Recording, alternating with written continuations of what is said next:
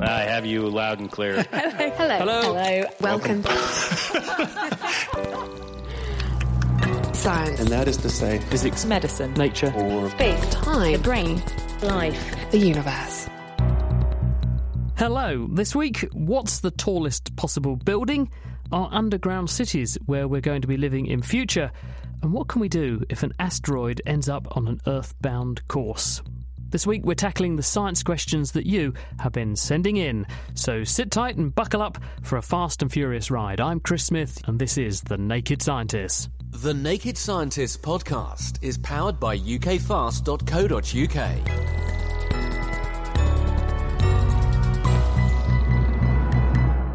Well, let me introduce the panel of people who are here to help me answer your science questions today. Alan McRobie is an engineer at Cambridge University. What exactly, Alan, do you engineer? I'm a structural engineer, Chris. I tend to do large things like bridges, towers, skyscrapers, dams.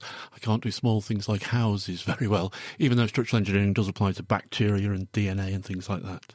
And when you say you do those things, is that actually coming up with the techniques and the processes that people will use on the ground to build them? Is it designing them? What's your role? It's all of those things. I used to be a designer, but now I teach people how to do it and I invent new ways of designing things, look at new materials, new types of building, that sort of thing. Thank you, Alan. Sitting right next door to Alan is Sophie Moles. She's a behavioural ecologist at Anglia Ruskin University and she looks at how animals communicate and how they find mates. And Sophie, one of your interests, I understand, is looking at fiddler crabs in Australia. Apart from the fact that you get to travel the world to these wonderful venues like going to Darwin where it's lovely and warm to study these crabs, what got you interested in fiddler crabs in the first place? Well, I should say it's a real shame you have to go to the tropics to study these things. But it's really fantastic because they're sexually dimorphic, which means that the males and the females look different to one another. And the males put a lot of effort into their courtship displays. They've got one really, really big claw that they wave in order to attract a female. And they're also fantastically coloured. And I was really interested in teasing apart why they go to so much effort in order to get a mate. But there are lots of colourful things in nature, Sophie. Why crabs? Why not? It's interesting because they've got a lot going on. They're doing a motion display, they drum their claw against their bodies, they transmit these vibrations through the ground, and they're colourful. You know, why have they got to do all of this in order to attract a female? But colour, as you say, is very, very important in many animals in order to get noticed and to impress females. Very important to get noticed. Thank you, Sophie. Sitting next to Sophie is an astronomer, and that's Matt Bothwell. He's at the Institute of Astronomy. Question, I have to ask this, Matt, did you have a telescope when you were little? Is that what got you into this? I actually didn't. I guess that's maybe my shameful astronomy confession. That I've always found the night sky kind of beautiful and fascinating, obviously, but I didn't actually own a telescope when I was little. The first time I used a telescope was using one of these really big professional ones on Tenerife. Wow. So why are you an astronomer? What do you actually do? What do you look at? So I look at galaxies. So my thing is studying very, very distant galaxies. So looking back over billions and billions of years of the universe's history to try and study the conditions in the early universe, to try and work out why the universe looks the way it does nowadays. I think that's just one of the most profound, interesting questions you can ask, right? Why does the universe look the way it does? Well, from that to a slightly smaller question, and that's what Kyle Treba, who's our other guest this week, does. Kyle, you are a neurocriminologist. What is one of those? Neurocriminology is an up-and-coming area of criminology, and it's one in which we're trying to look more closely at the role of biological factors in crime. And of course, when we think of biology and crime is a behavior, so the most important biological factors are those that go through the brain, and that's where the neuro part of neurocriminology comes from.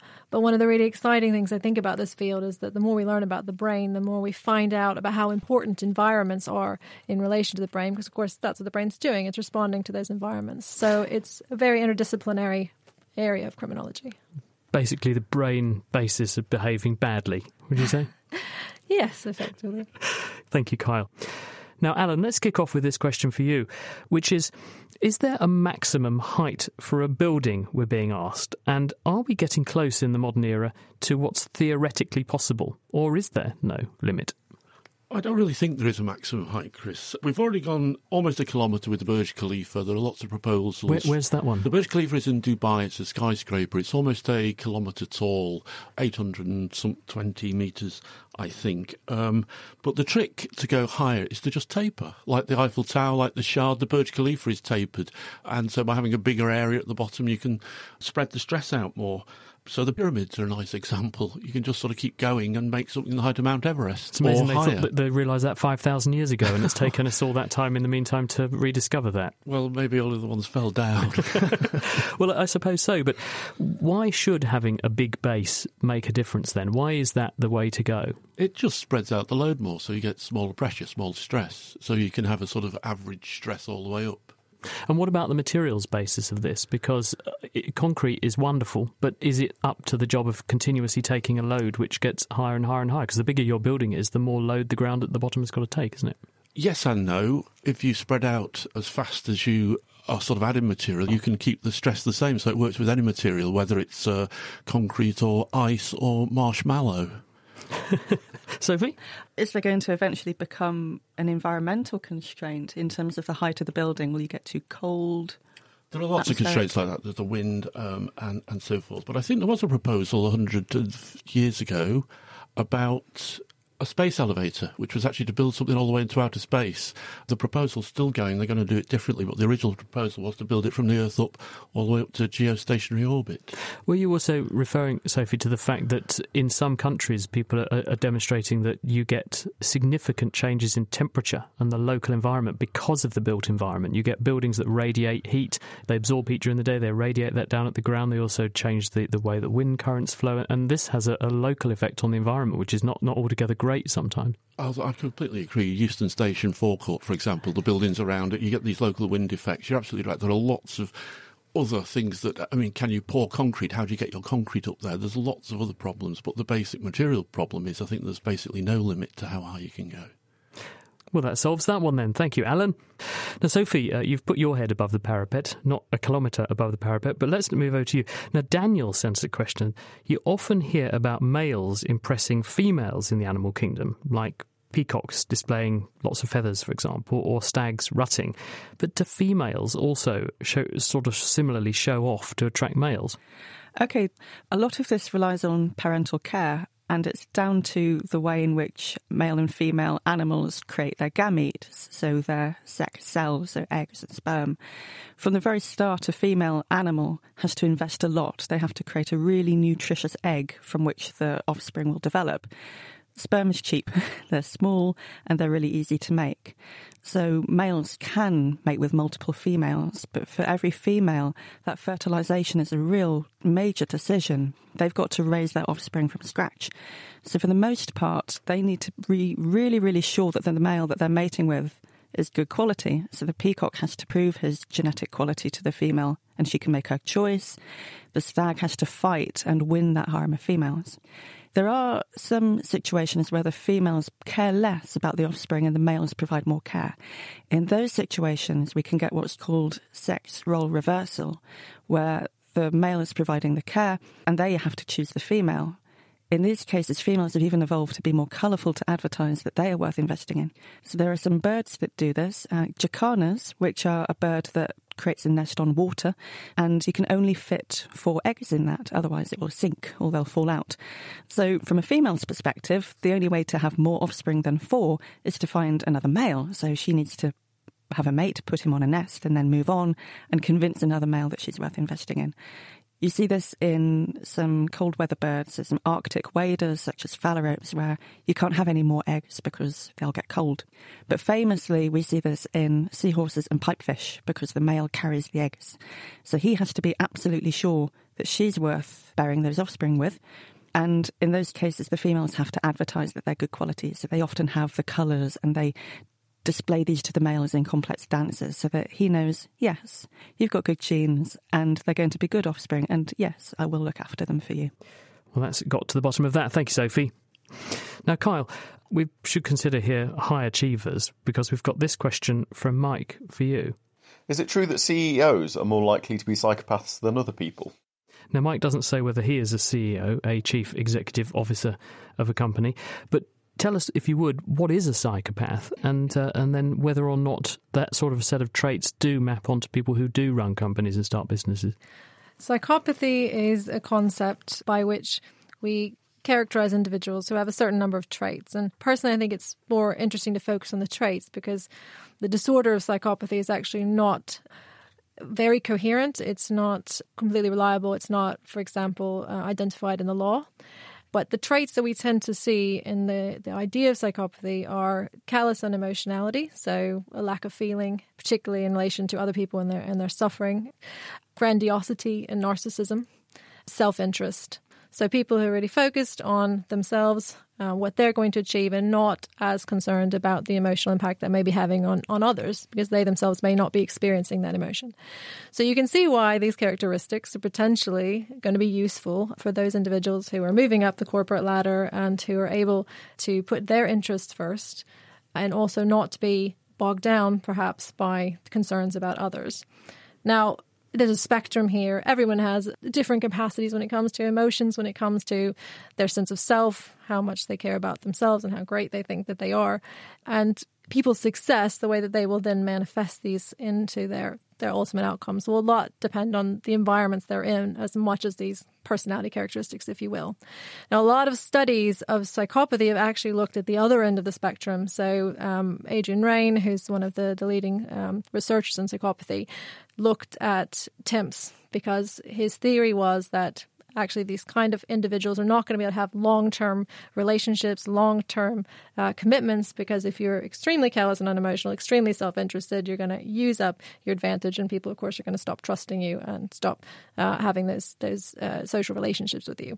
And they did find that there was a greater amount of psychopathy amongst people working in temporary jobs than you would find in the normal population. So what you basically need is a really psychopathic CEO to get a business off the ground, and then a really altruistic CEO to keep it running once it's all running and keep the team happy.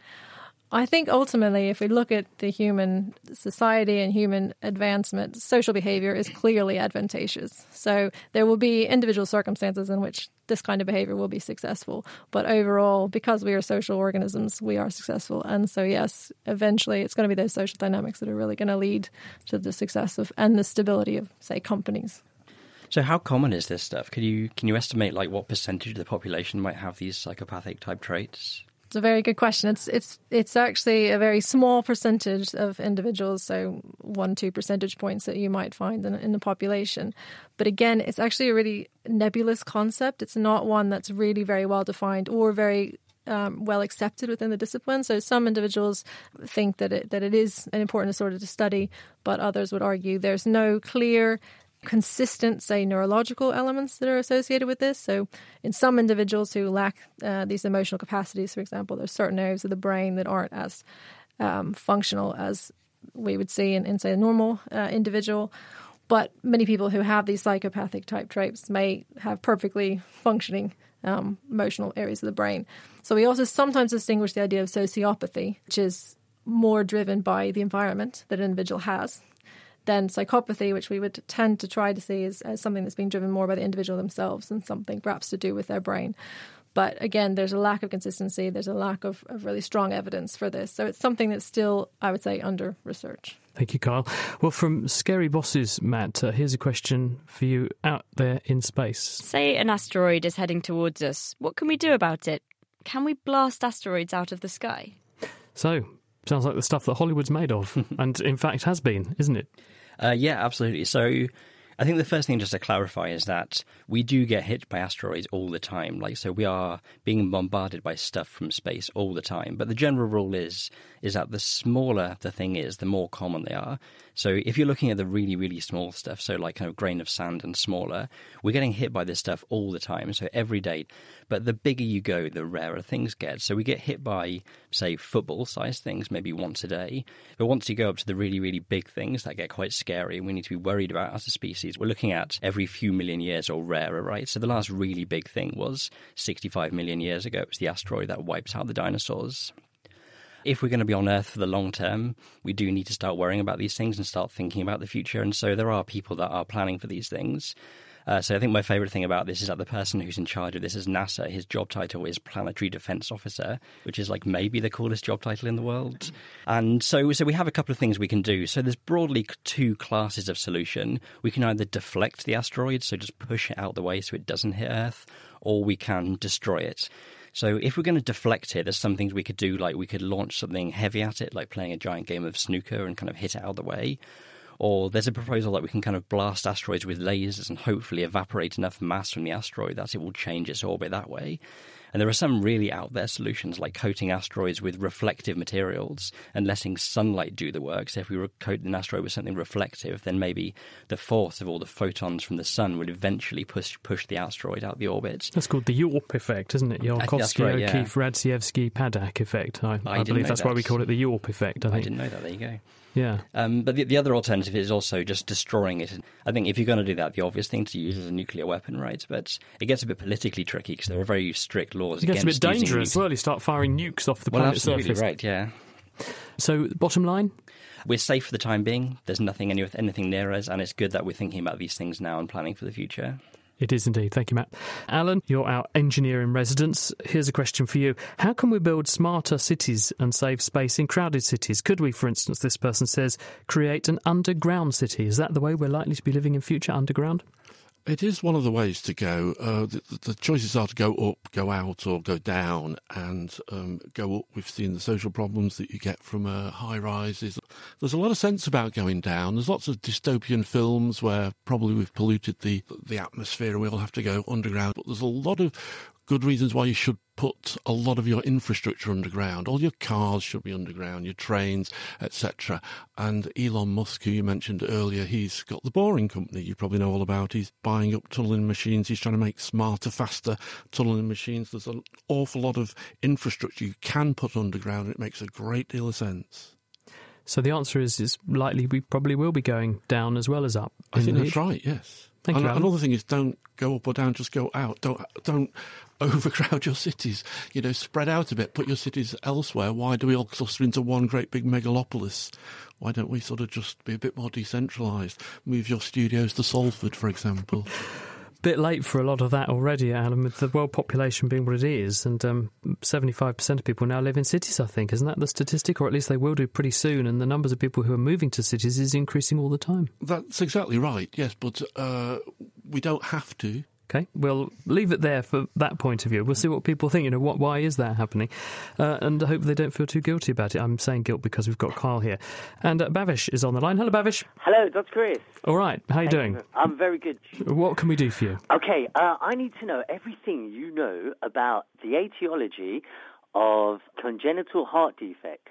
So, congenital heart disease is what we want to talk about. OK, Bhavish. The bottom line is that these are the commonest types of congenital abnormality, the heart. I think about 1 in 200 births is affected by some kind of structural problem in the heart. And the reason this happens is because the heart is complicated and it starts to form very early on during development. And a huge number of genes from your whole genome are involved in putting the heart together in the first place. And for that reason, there are a lot of things that can go wrong. And so therefore, if you have a lot of chances for things to go wrong, occasionally things do. Now, some of these disorders are absolutely harmless to you. Many, many people don't even know that they have a congenital abnormality with their heart. In other words, they've got something which is not absolutely perfect. And that's because the body is so adaptable, it can compensate. In other cases, though, these things can be devastating. Luckily, people are getting better at diagnosing them and they're getting better at fixing them. Diagnosing them, we can tell if there's a family history. You might be more at risk. People also undergo studies during pregnancy. They have ultrasound scans, which are non-invasive and harmless, but can pick up problems very early on in pregnancy. And this means that you can be forewarned that something might need to be done for that child when it's born. So specialist teams can be on hand to make sure that nothing goes wrong during the birth of the baby. And then specialist cardiac and paediatric surgeons can come in and they can actually do a lot to fix these things. Sometimes it's because the blood vessels are actually connected up to the heart the wrong way round. Other times it's because walls that divide the chambers of the heart don't form properly and blood can flow where it shouldn't. And these things manifest when the baby is born because when you're inside your mum, you don't need half of the heart working because the blood is not being pumped around your lungs, it's just being pumped around your body. And so therefore you only find out you've got this problem once you're born. Luckily, a lot of these things can be fixed. And also scientists are now working out the genetics of these disorders so they can screen for who might be at risk, and then we can find out either how to prevent the problem occurring in the first place or fix it afterwards. But thank you very much for the question. From baffling British weather, sideways spines of the vertebrae coming off here, to looking at a cheetah from the inside out, games making their way to the clinic, and what to eat in your garden. The Naked Scientists In Short podcasts bring you a top-up of short, compelling science stories. Listen and download for free at nakedscientist.com/short or subscribe to Naked Specials wherever you get your podcasts. Now, still to come on the programme, we're also going to be asking why launch a probe to the sun. NASA are saying they're going to be doing that. And also, could stimulating someone's brain the right way potentially make them want to commit a crime? But before we dive into those questions, we're actually going to have a little competition for the team. We're going to put Kyle and Matt and Sophie's construction skills to the test, and we're going to ask Alan, as our engineer in the studio, to act as our judge. Now, everyone's got in front of you some spaghetti. There's about 15 spaghetti sticks there. We've also given you a well-known building material which Alan mentioned earlier, which is marshmallows, and you've got about 15 marshmallows. If you eat them, which you can do, you'll just have less to build with, because what we want you to do is to build the tallest structure that you possibly can, but crucially, it has to be freestanding. So we're looking for the tallest freestanding structure. You've got 3 minutes to do it, and then Alan will judge you. So off you go, you three. So Kyle, Matt and Sophie, you get building. Alan, you and I can have a quick chat between us about actually what they ought to be doing. We'll assume they're not listening. What would be a good tip for them to make the most stable structure? As I said before, wide at the bottom, thin at the top. Triangles are good. Rectangles have the ability to sort of rack and shear. Turn into a rhombus. Yes, turn into a rhombus. And so if you do see a rectangle, you need to put a diagonal across it pretty quickly. And that stops the length changing. I'm talking to Sophie. Yes. Yes, don't give them too many tips. But so basically, your advice would be big, wide base, taper to a point. And why is that particular configuration particularly stable, though? Why are the buildings you referenced earlier ideal shapes and structures? It puts the centre of gravity lower down. That makes it more stable for a start. As I said, the load gets spread out over a wider area at the base. Now, they're using marshmallows and spaghetti. Is that a reasonable model for what an engineer would use in a big building? We don't use marshmallows and spaghetti, obviously. What do you tend to use? Steel and concrete are the main things. Timber's becoming ever more popular now. People are going to trying to go higher and higher with timber. Timber's something of a new material, strangely, even though it's been around for millennia. People are now trying to build skyscrapers out of timber. Bamboo? Bamboo as well, yes. There's a lot of work about it in Cambridge. You can build amazing scaffolding out of bamboo, as they do in the Far East, goes right up the side of the skyscraper, all out of bamboo. Well, of course, the benefit of using bamboo for your scaffolding is that it's much lighter than if you use big steel poles. So actually, instead of having to have very big steel poles to support the weight of even more big steel poles, you're able to make the whole structure much lighter. Yes, you're right. And then it's all about the joints with the bamboo, because the bamboo is incredibly strong, but then you actually have to tie it together somehow. Right, well, we're sort of time up. So you have to stop building, I'm afraid, team. Alan, what are your thoughts? Shall we ask each of them? Kyle, could you just talk us through your construction? Yeah, sure. It looks something like a drunken camel. I've got 4 big marshmallows in the base, and then they're tapering up to 2. So you can kind of imagine the 4 hooves going up to the front and back of my camel. There's a body in between, which is made out of one of these noodles. And then there's one single neck going up that didn't go anywhere because I ran out of time. I would suggest that this is not the best building material. Alan, your critique? It's nice. I like the camel thing. It's got artistic merit. It's up to the second layers. There's some triangulation going on. So we're looking probably about 30 centimetres of height for Carl there. 50. You're going as high as you're really adding a bit on there. Yes. Okay, 50. Okay. Yes.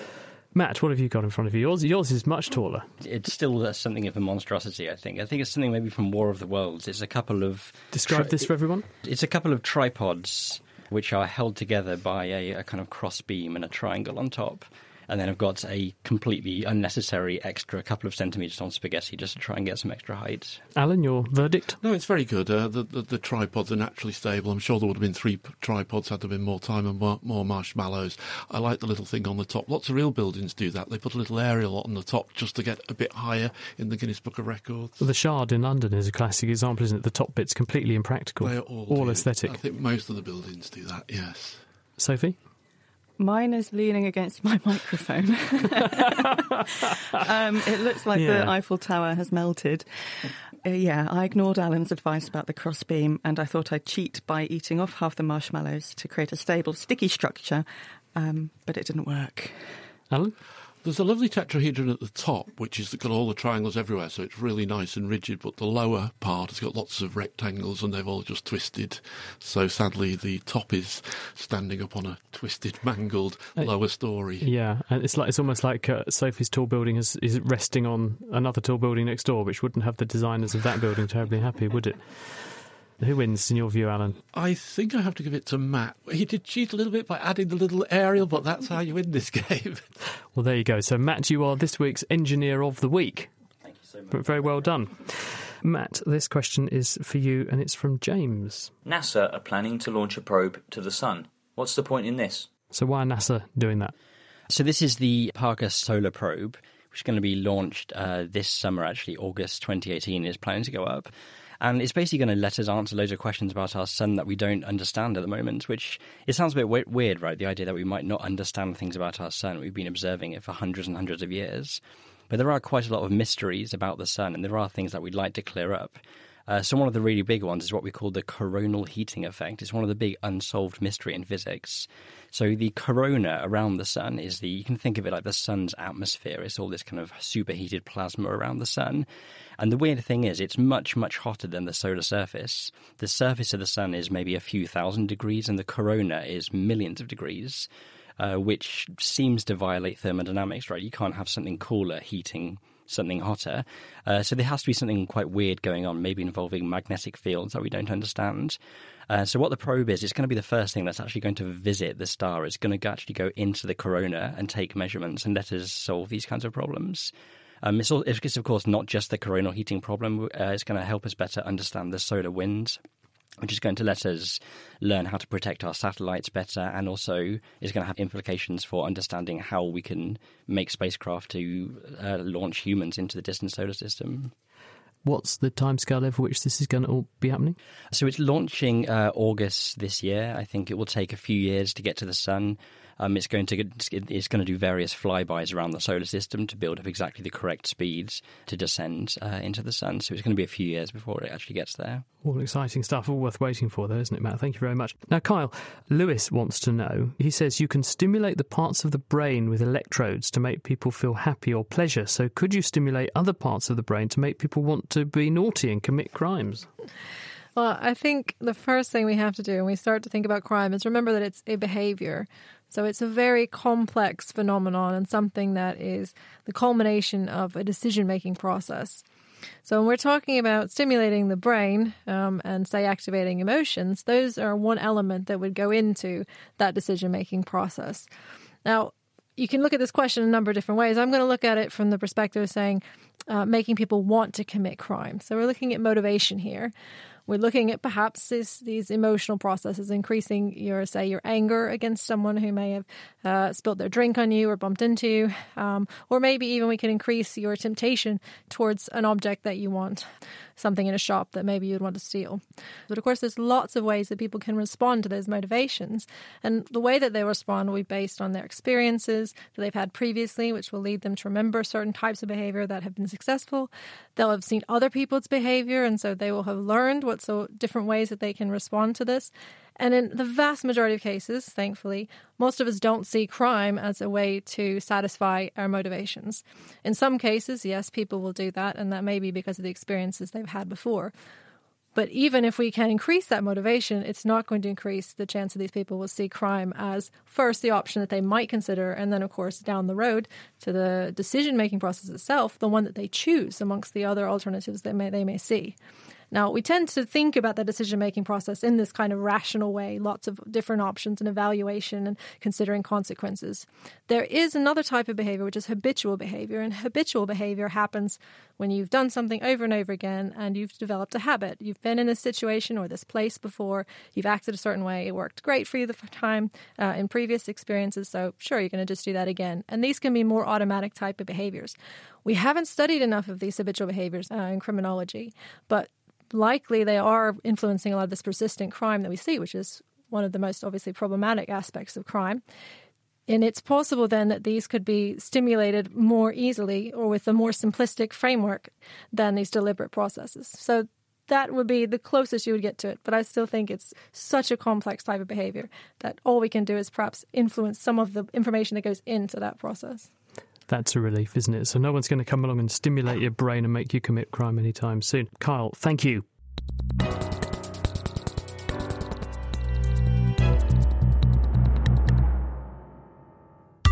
The Naked Scientists podcast is produced in association with Spitfire, cost-effective voice, internet and IP engineering services for UK businesses. Find out how Spitfire can empower your company at spitfire.co.uk. Now, before we go on with more of your questions coming in, we're going to ask the team some quiz questions. It's our Brain of the Week competition. We're going to have two teams. Kyle and Matt, you're team 1, and Sophie and Alan, you are team 2.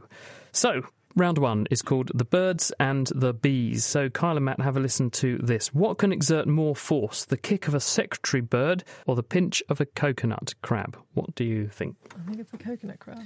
It has to be crabs, right?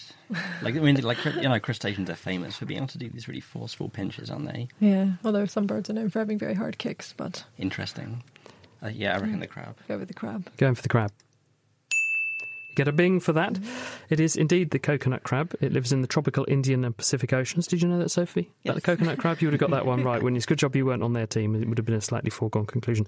The pinch can exert a force comparable to a boxer's punch, but the secretary bird's kick isn't to be underestimated because these gangly birds can deliver killer kicks with a force equivalent to 5 times their own body weight. Isn't that extraordinary? Right, Sophie and Alan, your question. What's more poisonous, a cone snail or a daddy long legs? Cone snails are very, very poisonous, but it's got to be a trick question, hasn't it? Is it the fact that the daddy long legs can't pierce your skin? Is that a urban myth? I think that's an urban myth. It depends on how you define daddy long legs as well. What would you like to go for? Snail or daddy long legs? I would like to go for the cone snail, and I think it's right. Okay. Sophie's going cone snail. Okay. It's the right decision because it is the cone snail. Now, cone snails are predatory. They're beautiful if you've ever had the chance to see one. They're seed-dwelling snails. Do not tread on them because the estimated lethal dose for a geography cone snail is less than 0.1 milligrams per kilo body weight. So if you're an 80-kilo human, that's just 8 milligrams that you need to poison you. Daddy long legs being poisonous, massive urban myth. There are 3 species of creepy crawlies that people refer to as daddy long legs. 2 of them, the harvestman and the cranefly, are not venomous whatsoever. The flaccid house spider can give you a nip, but to a human, it's absolutely harmless.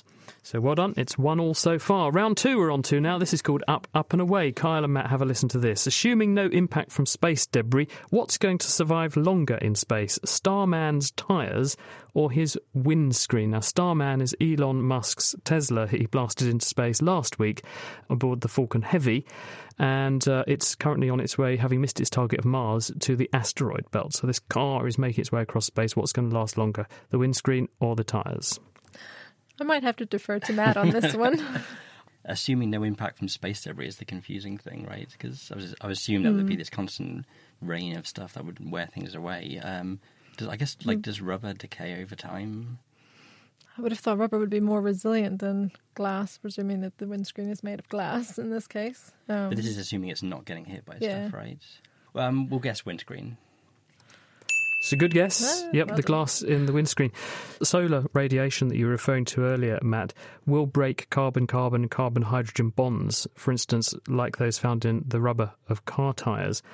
Glass is mostly inorganic. It's made of silica, that's silicon dioxide. So the glass is going to be more resilient. But there is a caveat here. Windscreen glass is laminated to make it safety glass. So that means there is perspex or plastic in the glass as well. So that's going to discolour and it will come apart with time. So the glass is not completely immune to the solar radiation, but it will probably be a bit more resilient than the tyres. So you made a good choice there. Well done.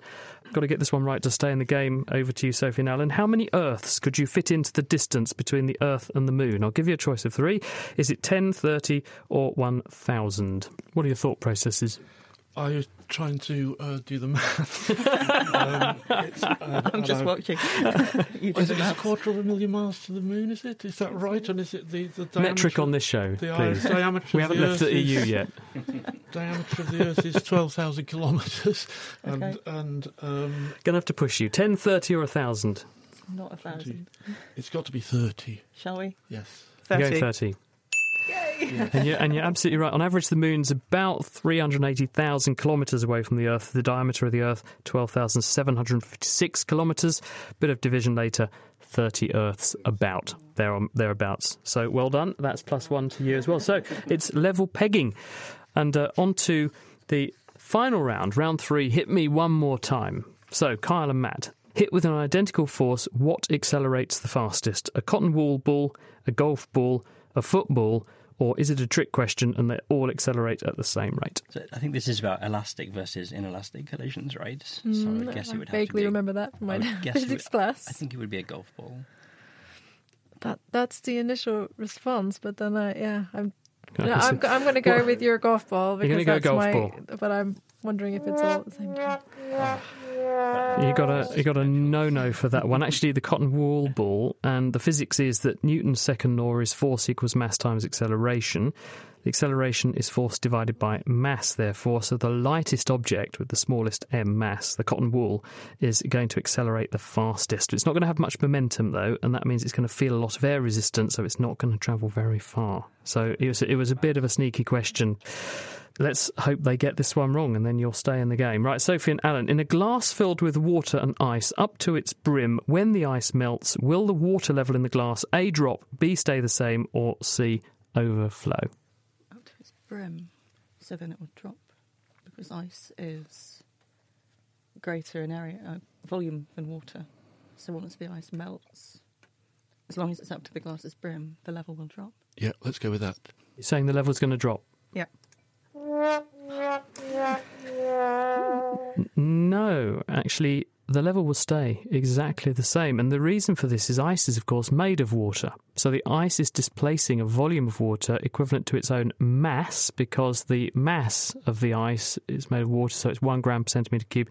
So actually it's displacing a volume which is equivalent to its mass. So that means the level of water won't change when the ice melts. It will stay the same. Yeah, there you go. Right, we're on to the tiebreaker now. So to the nearest 10, how many balloons can the current Guinness World Record holder blow up in an hour? By mouth, how many balloons, world record, inflation in an hour? I reckon they could do it in a second. How big is your balloon? Gonna have to hurry you. Yeah, before they faint. Yeah, maybe even more. Okay, right, here we go. Have you got a number? Have you thought? Don't tell me it, but just have you thought of a number? Yes. You two, yeah, have you two thought of a number? Yes. No, you mustn't cheat. Okay, there's honesty, and this is Kyle's a criminologist, so she'll know if you're cheating, right? So you have to tell us what number you first thought of. So, Kyle and Matt, what is your suggested number? 1,400. 1,400. And Alan and Sophie? We had 1,000. The answer is 910. This is according to the Guinness Book of World Records. Hunter Hewen from Colorado trained for 6 months. He also worked with a surgeon to get the most efficient balloon tying technique, and he even worked on techniques for conserving air and avoiding getting lightheaded. And during his record-setting feat, he nonetheless still experienced tingling in his hands and said he got changes to his eyesight as well, which is a bit of a worry. But what that means is that the points go to Sophie and Alan. So well done. That enables you to clinch victory from the jaws of defeat, and you are this week's big brain of the Naked Scientist. Thank you very much for that. Now, Sophie, here's one for you, which has been sent in from Katie. Most of us have probably encountered a 2-timer on the dating scene. But what about animals? Do they ever cheat the rules? Poor old Katie. Sounds like she's had a rough time. What do you think? Oh dear, Katie. Well, actually, yes. For the most part, in the animal kingdom, polygamy is the name of the game. So animals mate multiply. From a male's perspective, that makes sense because, as I said earlier, sperm is cheap to make. They're very small cells, and males can fertilise multiple females. So from an evolutionary standpoint, in getting genes into the next generation, for many animals, it makes sense for males to mate multiply. But that doesn't mean that the females are losing out, because females can mate multiply too. They can mate once and get some genes for their offspring, but they could maybe mate twice and get some better genes for their offspring. In some animals, females can store sperm, so they can actually let sperm competition sort it out. And bees do that, don't they? Because I was gobsmacked when a bee expert, when I interviewed him at the University of Western Australia, said that the queen bee, in some cases, mates once and can store sperm for years and continue to fertilise offspring from that one-off mating. With many, many males. Indeed. I mean, in the hive, that's her family. They're all very genetically related to her. She won't want to mate with any males that enter that hive because they'll be her sons. But yeah, many insects can store sperm for a long time. So it's not a bad thing if you then mate with another male, because you might get some new sperm or better ones. So you get better quality offspring. And they might be compatible genes as well, which make for better offspring too. Well, you might be able to provision them with different immunities. So if a disease breaks out, you don't lose all of your offspring because you've mated with multiple males who offer different immunities through their genes. But you do get genuine cheats as well. So some animals can offer nuptial gifts as a kind of mating gift to a female. What? Food is a good nuptial gift. Always works as always food. Works. It's Food, a surefire winner. Flowers, that sort of thing. Food is great because females have to produce offspring, so they need a lot of energy to make a baby or an egg. So males can give females nuptial gifts involving food. And there are some famous examples in spiders where they wrap the gift in silk and the female has to unwrap it. And while she's unwrapping the gift, her present, he gets to mate with her. So the more well-wrapped that is, the longer the mating, he transfers more sperm. But some of these cheating male spiders will wrap something that isn't actually food. Oh, so that's a bit of awful. a leaf or a twig that he's found, and that's a real cheat, really. And does the female pay him back by eating him, which seems to be what most spider females do to the male? If he's not quick enough, then yes, that can happen. So how quickly does she discover and become disappointed? Well, it will be on opening the gift. But sometimes males want to be eaten. In some spiders, once they've mated twice, they actually lose the ability to mate again. So they may as well sacrifice themselves, and then the protein that makes their bodies will make more eggs containing their genes. So that ultimate sacrifice can be really good for him. That really is the ultimate sacrifice, isn't it? Thanks for that wonderful answer, Sophie. Now, Matt, we've got this question which actually came into the Naked Scientist forum, nakedscientist.com/forum. And what they're discussing on there is about gravitational shielding. And someone's saying, what is gravitational shielding? Could we make something that could shield an object from the effects of gravity, so you have a sort of anti-gravity shield? So I really like this question. So gravitational shielding is this science fiction idea that you could create some kind of exotic material and it would shield the force of gravity. So you could effectively use that to reduce the weight of objects, which will have all kinds of amazing applications, as you can imagine. If you wanted to make really tall buildings, for example, you could make the construction materials weightless and then just levitate them up. It would be lovely, wouldn't it? It would, yeah. And sort of climbing the stairs would be a gift. It'd be easy, right? Yep. So we already have experience with shielding forces. So gravity is one of the 4 fundamental forces of the universe, and we already know how to shield one of the other fundamental forces of the universe, which is electromagnetism. So electromagnetic shielding is pretty common in our phones and in our computers, and our microwave doors are electromagnetically shielded, and it's good that they are, because then we don't cook ourselves every time we turn our microwaves on. Unfortunately, gravity and electromagnetism are pretty different. And so as far as we know, we can't build gravitational shielding. So there's been lots of experiments through the 20th century to investigate whether this is possible, and they've all come up negative. So as far as we know, it's not actually possible. I think one easy thought experiment that you can prove it to yourself that it would be impossible is that it would violate something called conservation of energy, which is one of the fundamental rules in science. So if you can imagine having some sheet of gravitationally shielding material, you could put this sheet under a very heavy object, and then this object would become weightless, and you could lift it up in the air with ease, and then you could just quickly whip the sheet away, and then the heavy object would come crashing down to Earth and release loads of energy, and all that energy has just come from absolutely nowhere. So if anything gives you something for nothing in this way, I think you have reasons to be suspicious. Sounds like Theresa May's magic money tree, doesn't it? Thank you for that wonderful answer. Alan, we've got this question here, which is... How does a city, Cape Town for instance, run out of water?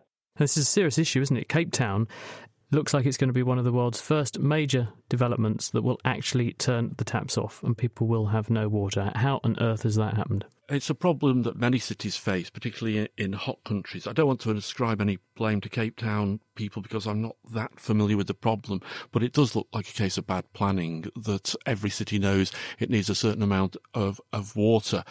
One thing you should be clear about is a sort of distinction between the residential uses for drinking and washing and so forth, as opposed to, say, agricultural uses, particularly in hot countries. That could be irrigation or industrial uses. And those latter ones are usually the big users of water in hot countries, many, many times more than the cities. There. And I don't know what's happened in Cape Town in that respect. I mean, I know they have the wineries, there'll be farms around Cape Town. They will have taken water, and I don't know what they're going to do about that. Obviously, you don't want all your vineyards to die. The farms are needed, but usually it's a comparatively small amount of water that you need to keep a city going. And one thing you can do is bring it in from somewhere else.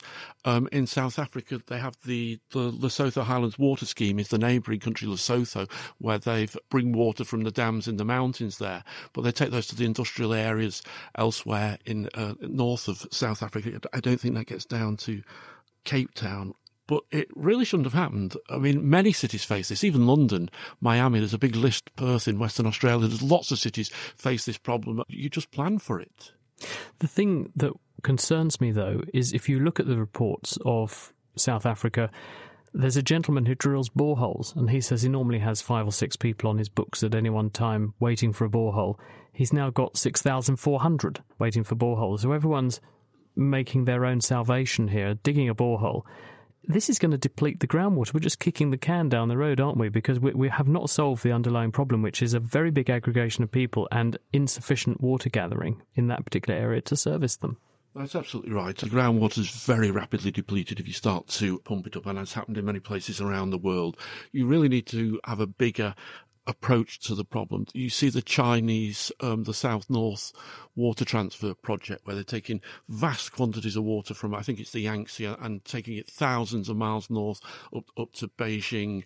There are many schemes like this around the world. There's a proposal to run a pipeline from a river in Turkey over to northern Cyprus that's sort of very dry. There are places in the world with lots of water, and it can be transferred. There's also the concept of virtual water that you sort of import, chocolate or whiskey are very intensive. So don't make your own, because there's thousands and thousands of litres of water goes into 1 litre of whiskey. So buy the whiskey, 1 litre of whiskey, rather than bringing it in. And the same applies to tomatoes, or all the way down. You can bring in the water intensive things rather than trying to grow it yourself. Let the people with the water grow it. Let the people with the water have the problem. Alan, thank you very much. Sophie, back to animal mating and dating. And this question says, which animal is most aggressive when it comes to getting a date? Is there one that's uber aggressive? There are some uber aggressive animals, but they're very rare, to be honest. So over evolutionary time, we have seen the adaptations for conflict largely between males in order to access females. But realistically, if you go and get yourself really badly injured during a fight, or even killed, you're not going to pass any genes on. So we see a real reluctance to use these weapons. So, for example, deer interlock their antlers and they have pushing contests. That's after they've roared to demonstrate their size and their stamina. They don't just stab each other with them. So we see what's called restrained fighting. And fighting, in inverted commas, tends to be resolved via communication, especially when there's a likelihood you'll get really hurt. However, if it's really worth fighting for, if you've got a really good quality resource, and that in genetic terms would be a lot of females, then you do tend to see really dangerous conflict. And a good example of this are elephant seals. So these fight hammer and tongs for access to a whole harem of females on a beach. If you're a weakling male and you're just not competitive, it's just not worth fighting. So you're not going to have any offspring. If you try to take on the big dominant male, you just get terribly injured or killed. If, however, you might have a chance of taking him on, if you're possibly the same sort of size or strength, then you can get incredibly vicious fights because you could have all of these females and pass all of your genes on and have lots of offspring. Losing that fight is almost the same as being that weakling male. In each case, you don't get any genes going into the next generation. So it's really, really worth fighting for if you've got a chance. You can get really bloody encounters between these guys. One interesting perspective that was put to me about 10 years ago by a lady I interviewed who'd been studying deer in Scotland, her name was Lushka Crook. She pointed out that actually the genes that make for a really big, powerful male deer are not going to be the best genes to, if they end up in a female offspring, to nurture a baby, because these animals are sexually dimorphic. The males look quite different to the females. And actually this is quite a crafty way of keeping the diversity in the population, because the males are not made too male or too masculine, because those genes would disadvantage a female offspring and vice versa. So it sort of keeps everyone a bit in check, but there is still a difference between males and females. Yes. Genes obviously get transferred into the offspring, whether they come from the male or the female. So if you have a daughter, she will inherit genes for male characteristics too, and could then transfer those onto her son when she eventually has that. So in deer, for example, a male may inherit the genes that determine his antler structure from his mum because they came from his grandfather. We tend to see this also in other sexually selected traits. For example, famously in peafowl, the peacock, as you said earlier, has this enormously elaborate train. The female, however, does not. She's fairly drab. She has to incubate. He does nothing. He gives her his genes, but she has to do the work of looking after the eggs. So she has to be cryptic and camouflaged. But she has still inherited some of those male traits. It has a little glossiness. And that might be a bit of an evolutionary bind. She's still a little bit spottable when she's on the nest. A nice example from the UK is ducks. So the males are really nice and shiny and elaborate to show how good they are. They don't do anything to help with the child rearing. Females have to incubate, so they're camouflaged because they're a sitting duck. You know, they're really vulnerable. You got there and beat me to it. Sorry. But that's the punchline. If you look at birds, the British birds are great for this. Look at your wildfowl. If they look drastically different, so the male is very colourful, the female is not, you can bet your bottom dollar she's looking after the offspring and he's not. If you get monogamy, so grebes, for example, they look the same because they're both having to prove to one another how good they are, and they both benefit from investing in those offspring and bring them up together. Makes you feel guilty almost, doesn't it? Thank you, Sophie. Now, talking of feeling guilty and cheating and so on, Kyle, we've had this question for you from Liz. Why is guilt so variable? How come some people commit awful crimes without feeling guilty, yet other people feel guilty needlessly or for minor wrongdoings? There's a couple of things that might make me or other people like me more likely to feel more guilty. One of them is potentially our emotional capacities. So if we are emotionally reactive, then we're more likely to experience our emotions more strongly. But even beyond that element, there's also the learned aspect of it. And of course, our emotions are very closely tied to our memories. And so a lot of our application of these emotions will depend on our experiences and what we've learned. So as much as I love my mother, she'd give me a lot of guilt trips. And so I think definitely I've carried that on, and I'm definitely trying not to do that to my own children. But we feel very differently about the behavior. So we talk in criminology about the idea of rules. And of course, crime is a type of behavior that breaks the rules, specifically the rules of law. But we're interested in other kinds of deviance that might break more social norms that aren't as formalized of rules.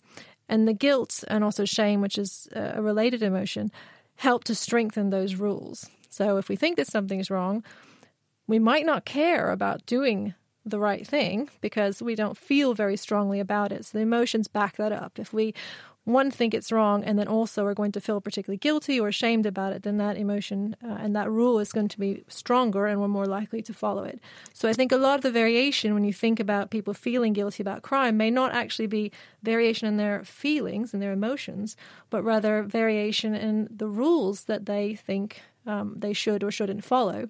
If they don't think it's wrong, it doesn't matter if they have strong emotions about it, because they don't care about doing the wrong thing. They don't see that as wrong. So the guilt won't won't be part of that decision-making or eventually that crime. Thank you, Kyle.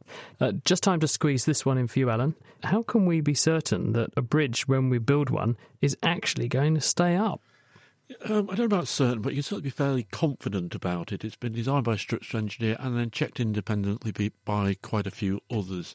When you would not be quite so certain is if it's a fairly innovative bridge whose type we haven't seen before. And there's a thing in reliability theory called the bathtub curve, I think they call it, which says if something's going to fail, it sort of fails either early on day 1 or 2, or it's going to be a long time, many years. The early failures are there's some dodgy detail, or there's a bad bit of design and you don't really know till you've built it and then load tested it. So don't go on bridges on their opening day is a sort of general rule. If it makes the opening day, it's going to be fine on day 2, day 3, etc. But then after several decades, you start to get corrosion, you get fatigue, cracks will open up, etc. You'll get material degradation. So then it starts to become more likely to fail. But we do have good bridge inspection regimes. For really long bridges, the hardest thing is actually keeping it there in a hurricane or a storm. It's all about the wind design. It's actually quite easy to hold a traffic jam in the air for several kilometres. You just need really big cables.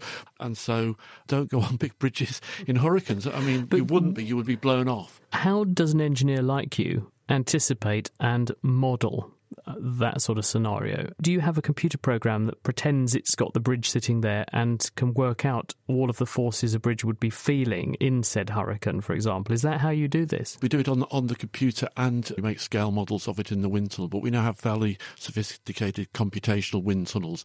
And the real difficulty is the wind. If you're looking at the bridge, you're looking at the wrong thing. We really need to understand the wind and all the swirls and vortices and the forces that it creates out of nowhere. It makes the bridge move a bit, which then makes another vortex. There's a feedback system. It's really very complicated. And in fact, because I know how complicated it is, I'm not all that certain that we should be quite so confident that we know what we're doing. I mean, we are very confident, but, we want 1 in a million chance that this is going to go wrong, whereas I sometimes struggle to put the figures quite so high, but because it is really difficult physics. Because things do end up needing changes, don't they? If you look at the Tate Modern Bridge in London... Yes. It was a bit of an oversight, wasn't it, on the part of the engineers that people were actually going to walk across this bridge. And it's once people began walking across it that it set up resonances on the bridge and the whole thing was swaying from side to side and they had to stabilise it. Did no one actually think, well, someone's going to use this bridge when they were testing it and building the model? No, they didn't. It's quite an interesting one. The fundamental physics there is actually biology. It's actually all about the people, and it's not actually the bridge. It's the way the people change the way they walk. When there was a feedback, and the people actually behaved like a fluid, and as the bridge moved a bit, they changed the way they walk. But actually that really demonstrated the day one phenomenon. I told my family, don't go on it that day. It's a load test. It's an experiment. Thank you, Alan. And that is it for this week. Thank you to our guests, Sophie Moles. You heard Alan McRoby there, also Matt Bothwell and Kyle Treiber. Thank you to Katie Haylor, who put the programme together, and do be sure to join us next week when we're going to be exploring a whole new field of biology. It's the subject of xenobiology, where scientists have invented an artificial form of DNA, and they've got very high hopes for it. We'll hear what they are next time. The Naked Scientist comes to you from Cambridge University, and it's supported by the STFC, the EPSRC and Rolls-Royce. I'm Chris Smith, and until next time, goodbye.